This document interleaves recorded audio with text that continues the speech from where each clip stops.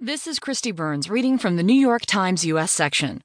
3 Killed in New Mexico School Shooting by Liam Stack.